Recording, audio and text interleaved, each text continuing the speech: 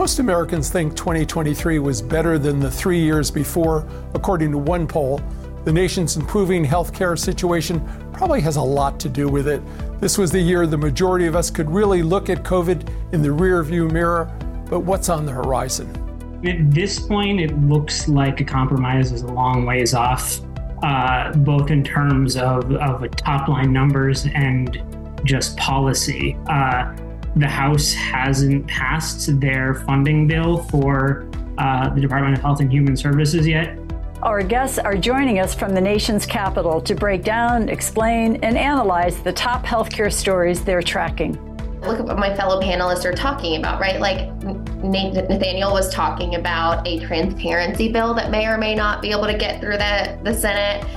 We're talking about the Republican primary where they're, discussing transgender care. I mean, these are on one end, we have very polarizing issues that there's no hope of bipartisan compromise on.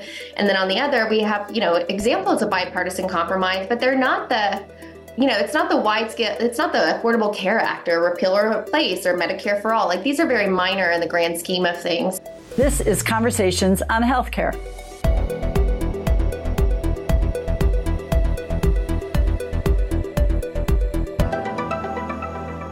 Well, we've got a great guest list today, and we welcome them to Conversations on Healthcare. They're all distinguished journalists known for insights they bring to reporting. Joyce Frieden oversees MedPage Today's coverage of Washington and health policy. Caitlin Owens is a senior policy reporter for Axios, and Nathaniel Wexel is a healthcare policy reporter for The Hill.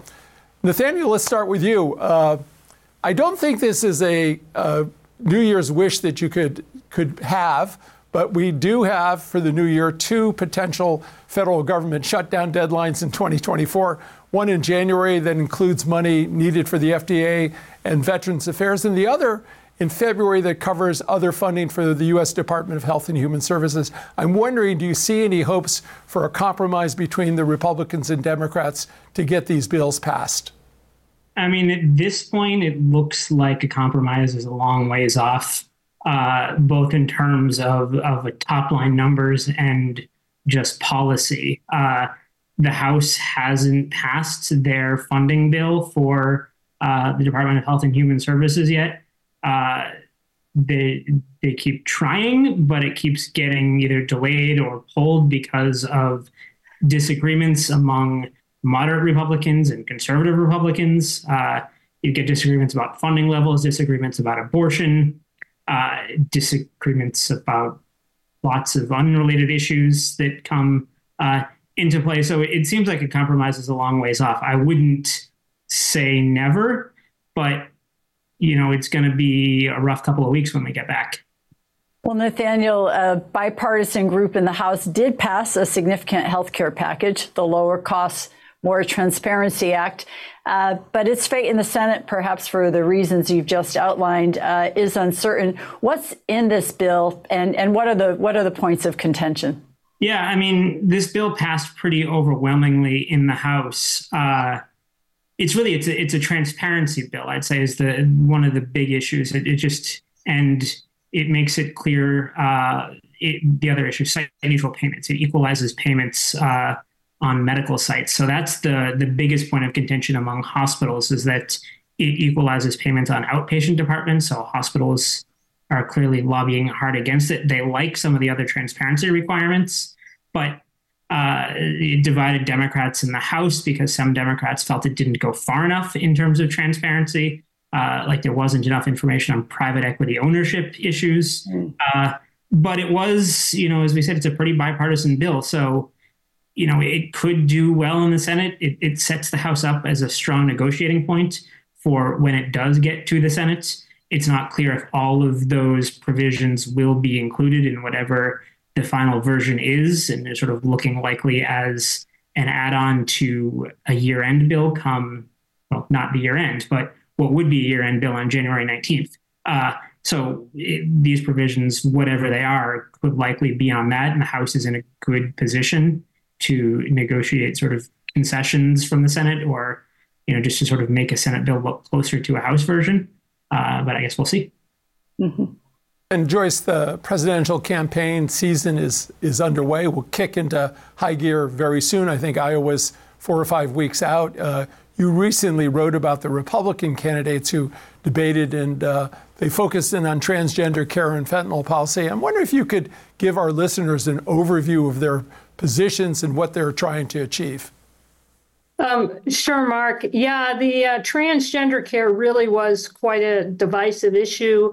The moderator very aggressively confronted Chris Christie about his position that transgender surgery is a parental rights issue, that parents should have a say in whether to allow this for their children. And she asked if he thought he was out of step with the Republicans. And he stood his ground. He said, no, I'm not. Republicans believe in less government, not more.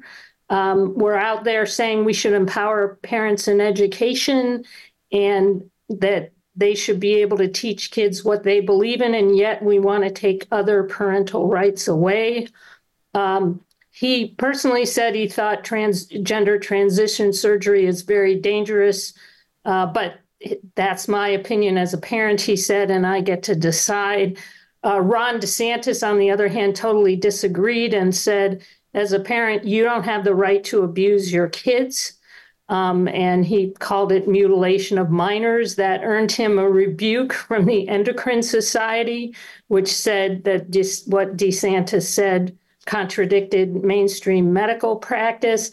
And then Nikki Haley chimed in, and she kind of used this as an opportunity not only to talk about what she had done in this area as South Carolina governor, but also to say that biological boys shouldn't be playing in girls' sports and make other or use girls' bathrooms. And then Vivek Ramaswamy said that transgenderism is a mental health disorder. And these procedures shouldn't be done on minors. So they all had slightly different opinions. And then when they talked about fentanyl, similarly, they differed on the causes and the solutions. DeSantis was focused on the drug cartels and what to do about that. And he was emphasizing building a wall across the southern border, whereas Nikki Haley was talking about China and the fact that fentanyl was coming from there. And she said we need to end trade relations with China and that they are immediately will put a stop to it because they need us.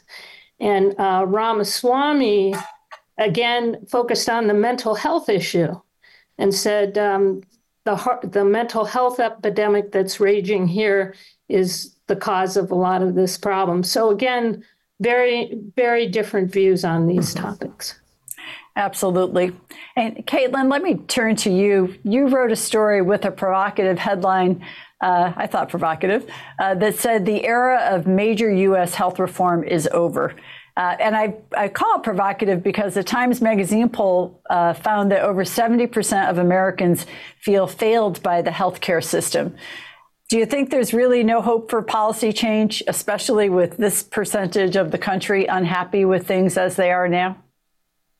I think that's the case in the short term, short to medium term. I mean, just, look at what my fellow panelists are talking about, right? Like Nathaniel was talking about a transparency bill that may or may not be able to get through the Senate.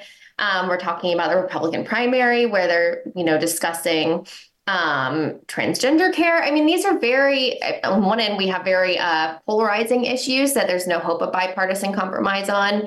And then on the other, we have, examples of bipartisan compromise, but they're not it's not the wide scale, it's not the Affordable Care Act or repeal or replace or Medicare for all. Like these are very minor in the grand scheme of things, changes to the system.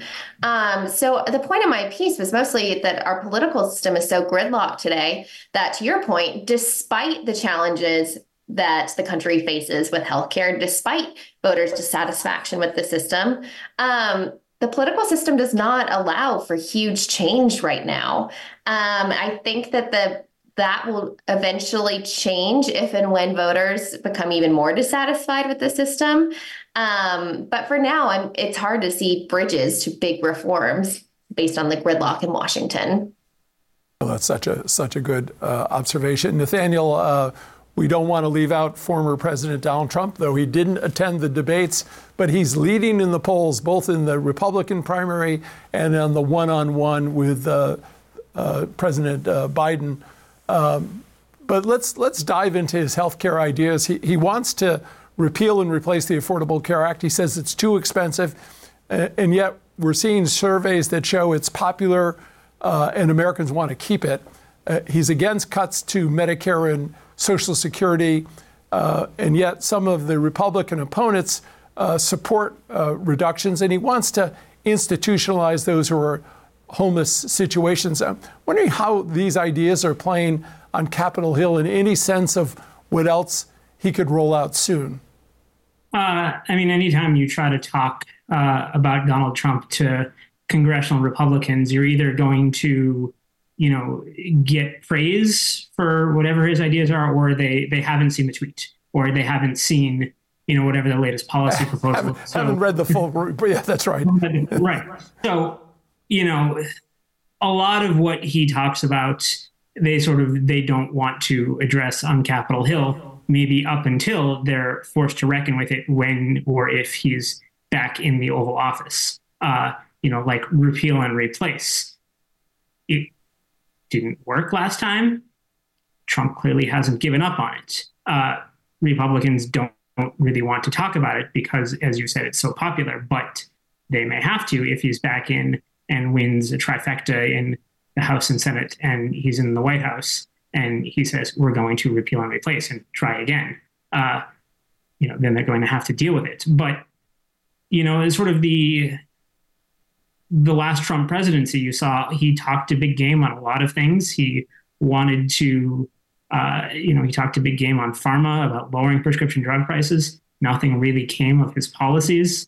One was blocked by a court. Biden has tried to repeal some others that weren't so popular. So, Trump talks a lot. It sort of remains to be seen if what he says in terms of his hard healthcare policy will come to be. Well, Caitlin, that's a good opportunity for us to also take a look at President Biden's agenda. I'll list just a couple of them. His aides are looking at providing access to Obamacare coverage in those 10 remaining states that have not expanded Medicaid. And he's looking, I understand, at a renewed push for a public option, which would create a government-run healthcare plan that could compete for customers with private insurance companies. What does your reporting tell you about these ideas and how they're being received? So from what we know so far of what President Biden will be running on, which we're still waiting for a lot of detail and confirmation, public confirmation, basically it can be summed up as a finish the job agenda. All of these things, finishing or filling the coverage gap with Medicaid expansion, making enhanced Affordable Care Act subsidies permanent, potentially a public option, potentially expanding the Medicare drug pricing negotiations law. All of this stuff is none of it are new ideas that Biden has not talked about before, at least so far from what we're seeing. It's agenda items that he was not able to accomplish in his first term. Or that he was on a temporary basis, for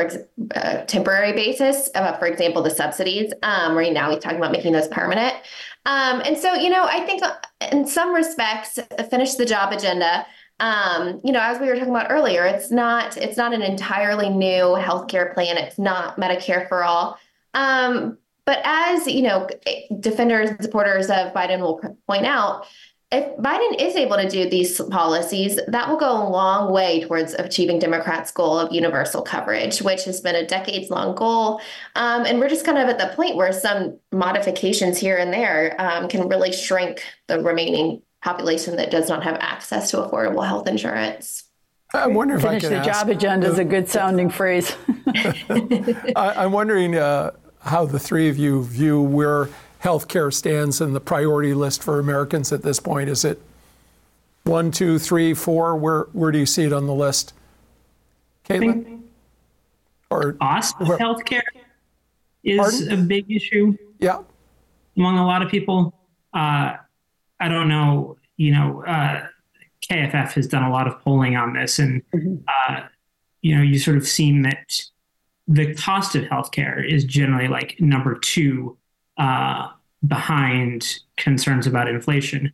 But if you want to go into the specifics and talk about, insurance coverage or things like that, it might be a little lower down. But, people care about how much they're paying for healthcare.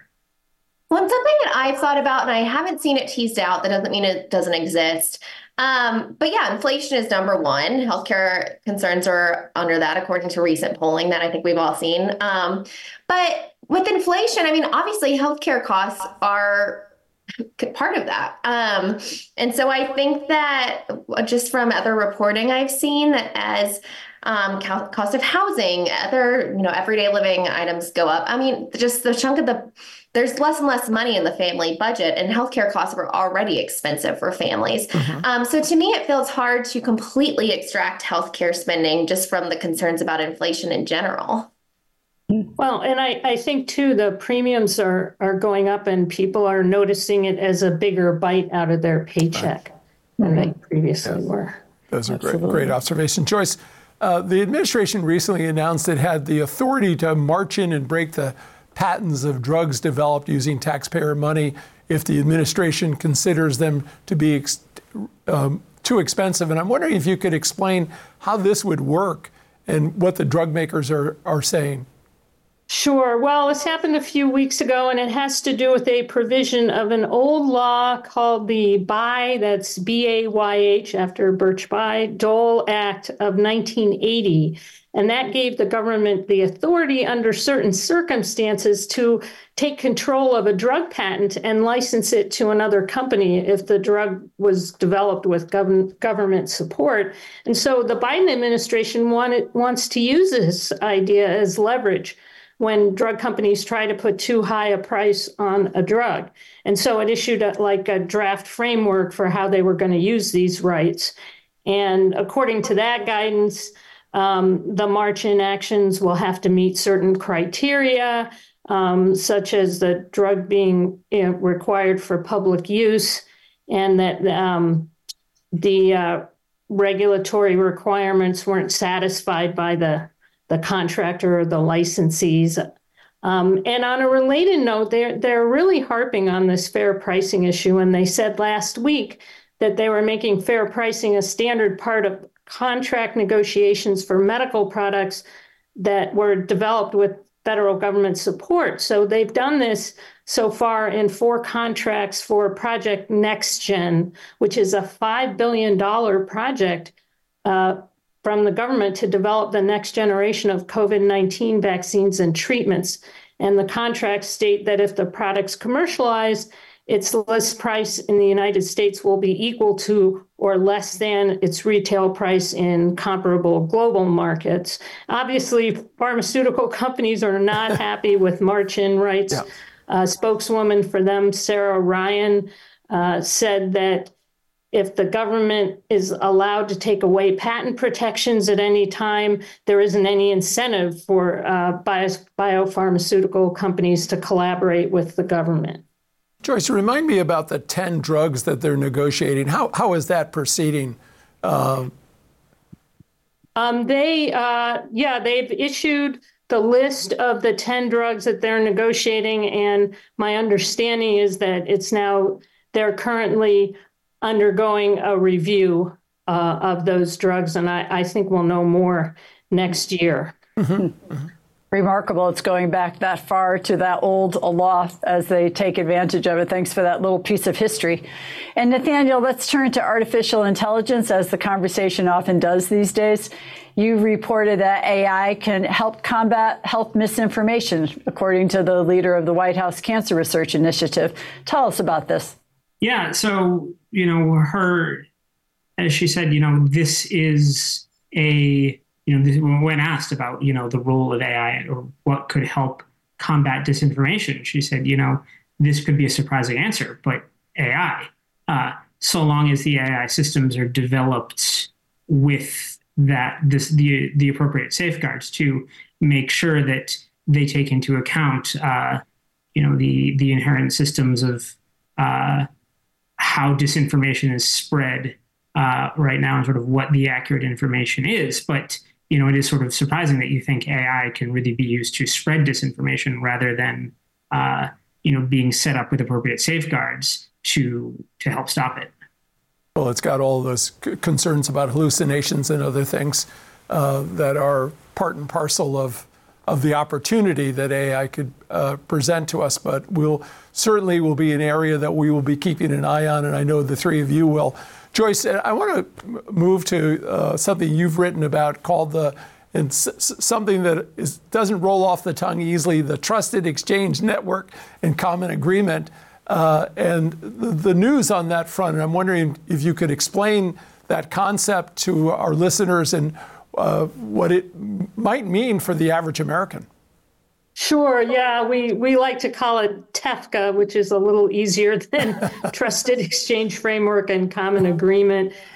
In the very simplest terms, it's a network that the federal government is building to make it easier for doctors' offices and hospitals to exchange patient information. So, for example, it'll make it easier if you're in DC and there's a specialist in California that you want to advise on your case. It will help that specialist get your electronic health record more easily.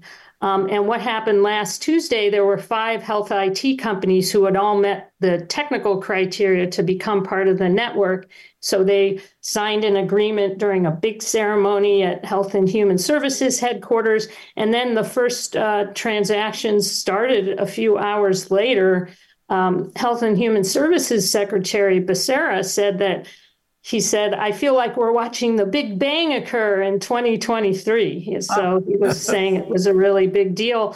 One thing I should add that I've been interested in, what these companies don't have is a unique patient identifier for each patient. A patient, combination numbers and letters or some kind of ID that would make it easier for the network to know that it was the correct patients whose information was being exchanged. And the reason they don't have it, Congress has actually outlawed its use of an identifier. And so it would take another act of Congress to allow for it. So I asked Mickey Tripathi, who's the head of the Office of the National Coordinator for Health IT, about it. And he said that it'd be nice to have such an identifier, but it wasn't absolutely necessary, and companies have figured out a way to work around it. That's exactly right, though. On the ground in healthcare, we can say it's pretty complicated to make sure that you have 100% perfection, which is the only acceptable way to do it. Caitlin, we know the Biden administration has been very aggressive about going after corporate power, and you're reporting that they're turning their eyes to healthcare consolidation. Certainly, we are seeing lots of pop-up references to the issues of private equity and hospital ownership in health systems. But how big a problem does the administration see this as, and how are they proposing to tackle it? Well, let me just start by saying when I started this year looking at my, healthcare bingo card, I didn't have bipartisan attention on consolidation and, anti-competitive business practices on it. So that's been something a little surprising to me, just to kind of look at where we were a year ago to where we are now. So yes, the Biden administration is signaling that it's very serious about this. The FTC is looking into PBM consolidation, which is pharmacy benefit managers, which are part of the drug supply chain. It's signaling that it's going to be more strict about scrutinizing healthcare company mergers, which could really affect hospital mergers. And then on the Hill, we're seeing a ton. This year there's been almost every major healthcare committee has had some kind of hearing on consolidation and anti-competitive business practices that are a result of that consolidation, which is something we haven't seen in the past. And I think that's really reflective of the fact of just how much more consolidated the industry has become. More than half of physicians are now owned by someone else. Or I guess it's around half of the physicians are now owned by someone else, and 10% alone are owned by Optum, which is a branch of United Healthcare. So I think that as the system is getting more and more consolidated, there's less opportunity for these companies to compete against each other for pricing, which is the whole way that the U.S. healthcare system is designed to control prices. So I think that that's getting a lot more political scrutiny, just to bring it back full circle, because of that cost of healthcare that Americans are so concerned about and feeling so acutely. A final question to all three of you, and we won't ask you to make political predictions, but what do you think the next 12 months look like in terms of health policy? Certainly the upcoming Supreme Court decision on abortion pill access is going to make news. What do you see out in your crystal ball as you look over the next 12 months? Obviously, a national election coming up, so lots of transformation. And I also know that going back and looking at everyone's predictions about the stock market and all sorts of things last year, everybody got it wrong. So, but we're always fascinated with what might be. What's on your minds? Well, I'll start and say that, you mentioned the Supreme Court decision. That's going to be really interesting because obviously the question in front of them is whether the FDA acted within the law when it approved mifepristone, which is one of the two drugs taken in combination to achieve the medication. And approved abortion. it like 23 years ago, right? Right, exactly. Yeah. But the thing is that if the court decides that indeed it wasn't approved legally, then it just opens up this whole can of worms for any other drugs that the FDA approved. So it's much more monumental even than just on the abortion front. So, I think that's going to be very interesting.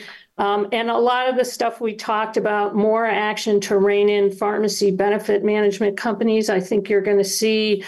And the thing they talked about in the debate about trying harder to stop importation of fentanyl and illicit drugs. And also the AI, you mentioned artificial intelligence. The health IT folks just last week released some regulations on how to make that more transparent. So doctors' offices and hospitals will be trying to untangle that. Were those in addition to the president's executive order, or a part of part and parcel? Part and parcel, yeah. Right. Great.